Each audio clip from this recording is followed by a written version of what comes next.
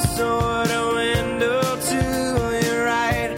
She goes left and you stay right. Between the lines of fear and blame, you begin to wonder why you came. Where did I go wrong? I lost a friend somewhere along in the bitterness, and I would have stayed up with you all night. Yet I know how to save a life.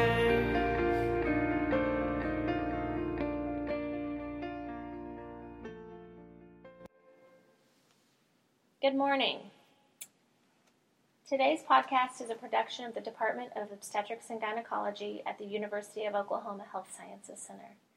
The podcast is also a product of the Academy of Teaching Scholars at the University of Oklahoma. Ideas presented in the podcast and data mentioned have been gathered through the speaker's research that at times may represent expert opinion only. Good morning and welcome to the podcast. Our guest today is Dr. Alex Quass. Dr. Quass is an assistant professor in the Department of OBGYN here at the university and has completed fellowship training in reproductive endocrinology and infertility. Thank you for joining us. Thank you for having me, Dr. Smith. On the podcast today, I'd like to share the story of Sherry.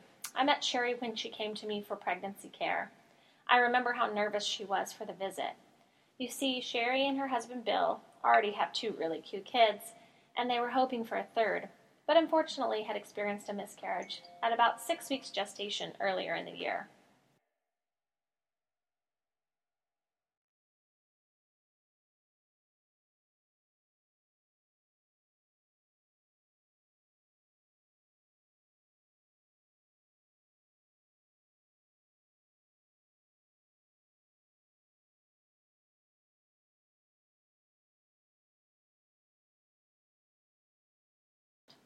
Dr. Quass, I bet this is a scenario you see quite frequently. Yes, Dr. Smith. About 10 to 25% of women experience miscarriages at some point in their life. For most women who have early pregnancy loss, which we define as a miscarriage prior to 13 weeks, no cause is found. But you're right, these patients are usually very anxious to find out if the next pregnancy will go well. Well, unfortunately for Sherry and Bill, her ultrasound revealed an 8-week gestation with no cardiac activity. Sadly, I had to report to them that they had suffered another miscarriage. Of course, they were upset and had many questions. Of course, women who experience more than one early pregnancy loss are very upset, and they often feel as though they will never have a healthy pregnancy. Dr. Quass, is what happened to Sherry normal? If she gets pregnant again, will she suffer another miscarriage? What Sherry has experienced is called recurrent pregnancy loss, or RPL. RPL is defined by ASRM as 3 or more losses prior to 20 weeks gestation, and it affects about 1% of women of childbearing age. However, ASRM also states that 2 pregnancy losses can now meet that definition. So while it's not common or necessarily normal, Sherry should know that other women have had a similar experience. As far as future pregnancies, we know that about 60 to 80% of women who experience recurrent pregnancy loss will go on to have a normal, healthy pregnancy in the future, even without any treatment. Dr. Quass, Sherry asked me if she should have any testing done to find out why she had these miscarriages. Is this something that I should offer her or that should be done? When a woman experiences recurrent pregnancy loss, she should be informed of the options for evaluation and possible treatment. So when we look at this, we should start by talking about the causes or identifiable causes of recurrent pregnancy loss. Wait, didn't you say that usually a cause for the miscarriage wasn't found? Usually no cause is found, but we know that for women who experience RPL, 50% or maybe even a little bit more, will not have a known cause. But for the other 50%, or 5 out of 10, we may find a reason, and therefore we offer a workup to look for causes. There are many possible causes of RPL, or recurrent pregnancy loss, that can be evaluated and treated. For example, an anatomic cause. What would be some anatomic causes For my patient, she's had 2 healthy pregnancies in the past. Could something be wrong with her reproductive organs?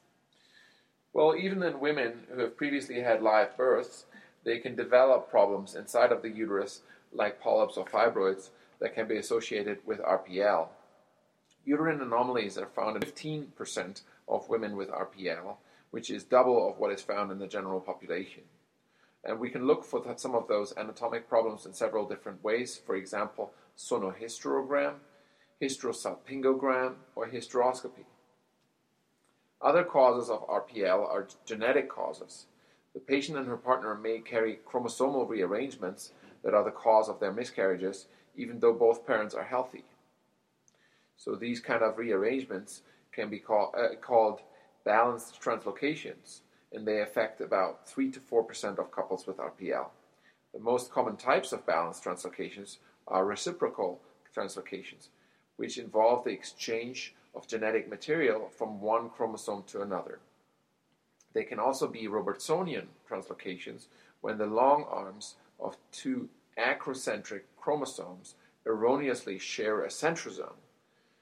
So carriers of balanced translocations are typically asymptomatic, and a chromosome analysis of both parents can be done by just taking their blood and looking for these translocations. Very good. Now, I've heard things like lupus can cause miscarriage. How do you decide to test for something like this? Well, if a woman has 3 or more losses prior to 10 weeks, or 1 loss, or at least 1 loss after 10 weeks, they can meet criteria for antiphospholipid syndrome in conjunction with the lab testing. So in those women, we would perform an antiphospholipid workup. Okay. And that's especially if anatomic and genetic causes have previously been ruled out. The incidence of positive testing for antiphospholipid antibodies in women with RPL is about 5 to 20%. So if Sherry or Bill have one of these problems, what could be done for them? If an anatomic problem is discovered, then we recommend fixing the underlying cause, so removing the polyp or the fibroid that is distorting the endometrial cavity, usually with hysteroscopic surgery, or in the case of fibroids, sometimes myomectomy. Genetic causes can be overcome by either using donor gametes, meaning sperm or egg donation, or with PGD, which is pre-implantation genetic diagnosis. But for that, IVF would be required. For antiphospholipid syndrome, we use medicines like low-dose aspirin, 81 milligrams, or baby aspirin, and heparin. And that should be started as soon as the patient has a positive pregnancy test. Are there any other things that should be considered for this couple, other testings or treatments? Well, a simple thing to treat would be endocrine abnormalities, such as thyroid abnormalities. So, for example, we would draw thyroid function tests and treat as needed, because untreated hypothyroidism, for example, is associated with miscarriage, and it can easily be treated. Very good. Okay, so let's say we do all of this workup and everything is completely normal. What do I tell my patients now? Just to keep trying, or are there other options? Well, even in patients where we don't find a cause for the recurrent pregnancy loss, we have treatment options. So Bill and Sherry asked me about using aspirin or progesterone next time, right after they become pregnant, and about checking progesterone levels, which a lot of their friends have had done and they've read about on the internet. Does that help?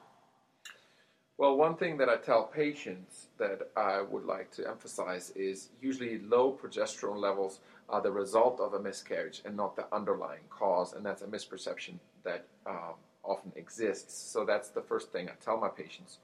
In addition, there's no good data to suggest that empiric treatment with either aspirin or progesterone helps to prevent miscarriage in patients who don't have things like antiphospholipid syndrome and achieve a pregnancy spontaneously.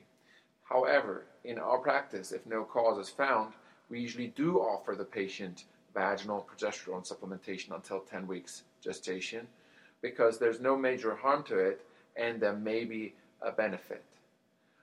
We also offer our patients close monitoring with blood tests and regular early ultrasounds, which can at least help from an emotional and psychological standpoint. And reassurance that most women with RPL will conceive a live birth eventually is also very helpful to our patients. So what I do is I often review a chart with my patients that shows the chance of live birth according to the age and number of previous miscarriages. And that can make them realize that the odds of a live birth with the next pregnancy may actually be better than they thought. Excellent. Well, thank you, Dr. Klaas, for being on the podcast today. Thank you. And if you would like a transcript of today's podcast, please contact me at katie-smith@ouhsc.edu. That's katie-smith@ouhsc.edu. Stay tuned for further podcast episodes from the Department of OBGYN at the University.